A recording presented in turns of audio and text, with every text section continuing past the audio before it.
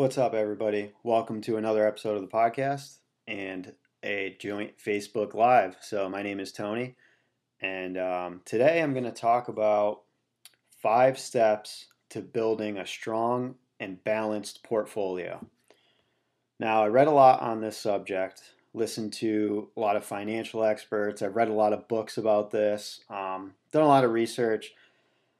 Everybody has a different approach, and there's no clear 100% consensus on how to build a balanced portfolio. But I'm going to do my best, and I'm going to make it as easy as possible for people to understand. So, before we talk about the steps to building a balanced portfolio, we got to talk about a few things first. First, I want to address what is a portfolio. A lot of people probably read that and they're like, what is a portfolio? I don't know what that means. Well, a portfolio is an investment portfolio that's a collection of assets.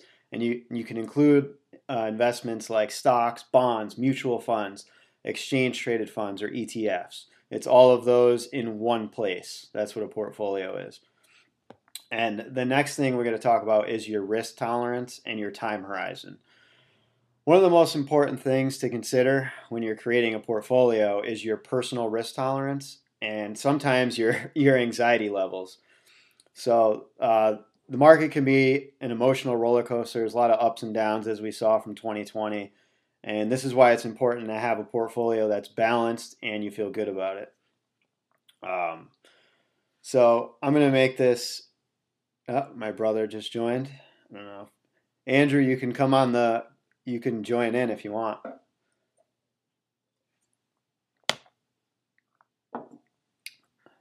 Anyways, I'm going to make this generic advice and I'm going to assume that everybody here is trying to save for a nest egg for retirement.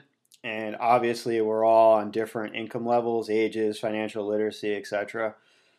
So that's what the things I want to talk about first. Now let's get into building a portfolio. So I wrote it down as like a 5-step plan. So the first step is pick your brokerage, right? So choose a brokerage that works for you and for your goals. What is your time horizon? Should you use an IRA or a 401k instead of an individual individual brokerage account? Like, do you need to access this money right away, or can you wait until you're 59 and a half and you can retire? Do you need fractional shares? A lot of people do. I do. I wouldn't pick a brokerage where I couldn't use fractional shares. Would you rather use an app like Acorns that invests into pre-made portfolios for you and takes all the guesswork out of it? Or, do you want to pick your own stocks, ETFs, mutual funds, bonds, commodities, etc.? So pick your brokerage that works for you. Now, once you pick your brokerage, the next thing you have to do is step 2 is figure out what assets you want to add to your portfolio. Now, there's a couple different assets. You have stocks and you have bonds, right? So stocks are just a tiny slice of ownership in a company. So when you own a stock in a company, you just own a tiny bit of ownership in the company, if that makes sense. So the goal should be to buy high quality blue chip stocks that you believe in and they'll go up in value over time.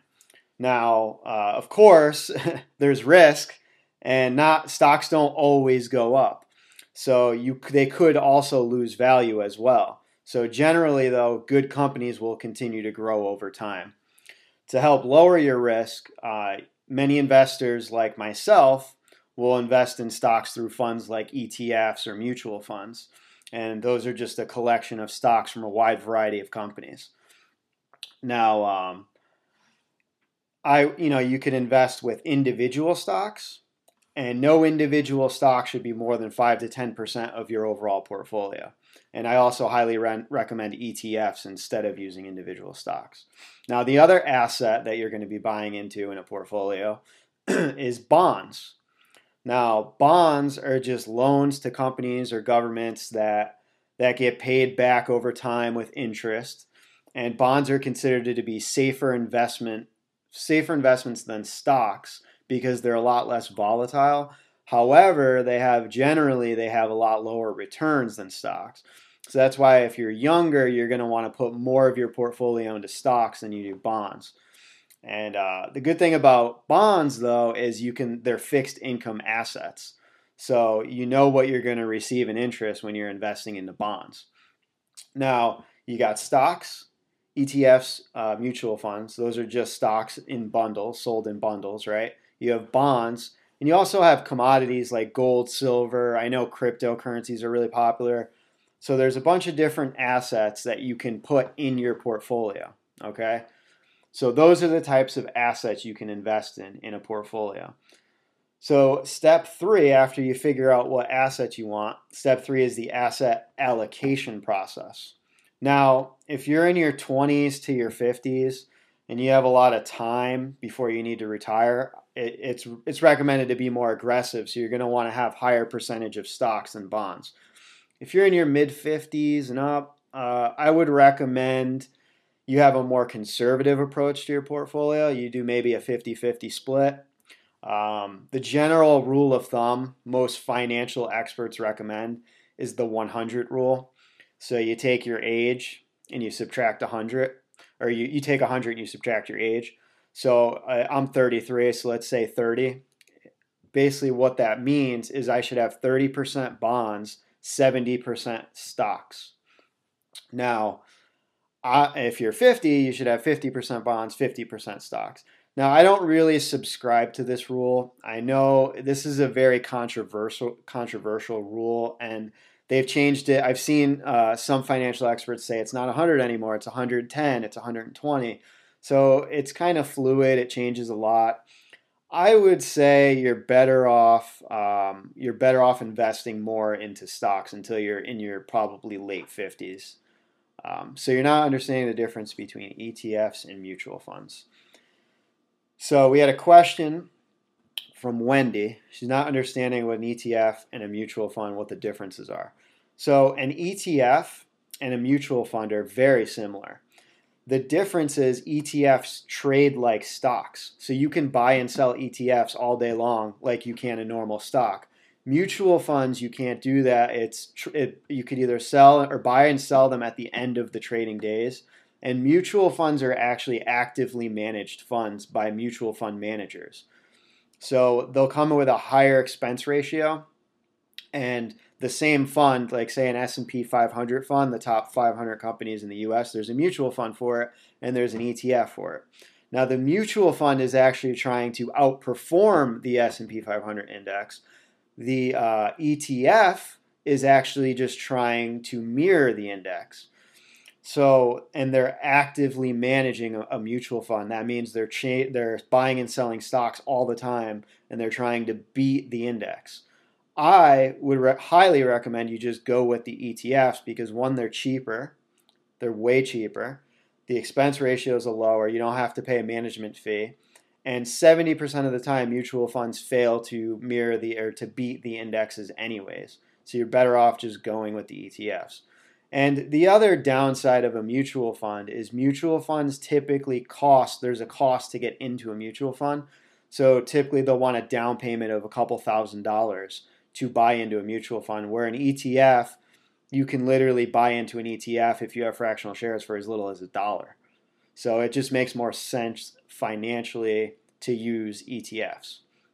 Now, most people's 401ks have mutual funds in them because they're just, your company is sending your stocks to a portfolio manager to manage. I mean, it's fine, but if you're an individual investor and you're investing into a taxable account, you're better off buying in ETFs because they're a lot more tax effective too. All right, so where was I? So we just talked about asset allocation, the bond split. So the reason why you'd want to have bonds in your portfolio and not just all stocks is you want to protect yourself from volatility. Typically, if stocks are going down, bonds are going up and vice versa. So it's a good way to hedge against the market. Now, I personally do not own any bonds in my Fidelity individual account. I do have bonds in an Acorns account that I invest in. That's the only exposure I have to bonds. I'll probably won't start buying bonds until I'm in my 50s, to be honest, because the yields on bonds are just so low, and the capital appreciation isn't even worth it to me. I'd rather just invest in stocks.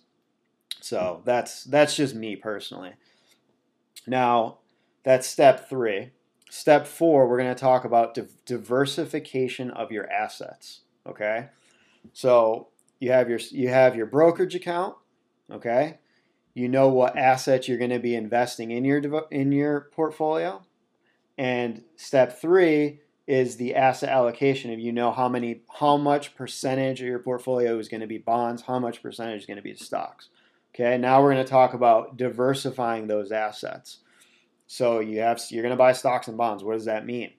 Well, are you going to pick individual stocks, or are you going to use ETFs and mutual funds? Now, if you pick individual stocks, this is more time consuming. It's more of a risk reward approach, meaning that you can get a lot higher yields and a lot higher returns if you buy an individual stock than you typically could with an ETF if you pick the right stocks. Now, because you're only investing in that one company. So, for instance, if you buy 10 shares of Apple and you have 10 shares of VOO, which is an S&P 500 ETF that has Apple in it, the VOO is going to go up, but Apple's individual stock is going to go up a lot more because Apple is only 12% of VOO. So I hope that makes sense. So you could get a lot higher return, but in the same sense, if you're invested in some other company that is tanking and you have a lot of money in one individual stock that's tanking and that same stock is in VOO, it's not really going to affect VOO as much because there's 500 other companies in that one fund. So it kind of protects you. You know what I'm saying? So picking your own stocks, you should be diversifying your portfolio and not just picking the same type of stocks. You shouldn't just have all tech stocks. You shouldn't just have all consumer discretionary stocks. You know, it's a good rule of thumb, like I said before, to have no more than 10% of your portfolio be allocated in one stock in one company. So you don't want to just have a portfolio full of GameStop and Apple. You know, you want to diversify. So let's talk about how you can diversify buying stocks. So there's 11 sectors of the market. So you have energy, materials, you have industrials, you have tech, you have consumer discretionary, you have healthcare, you have financials, you have telecommunication service like Verizon, Comcast, AT&T.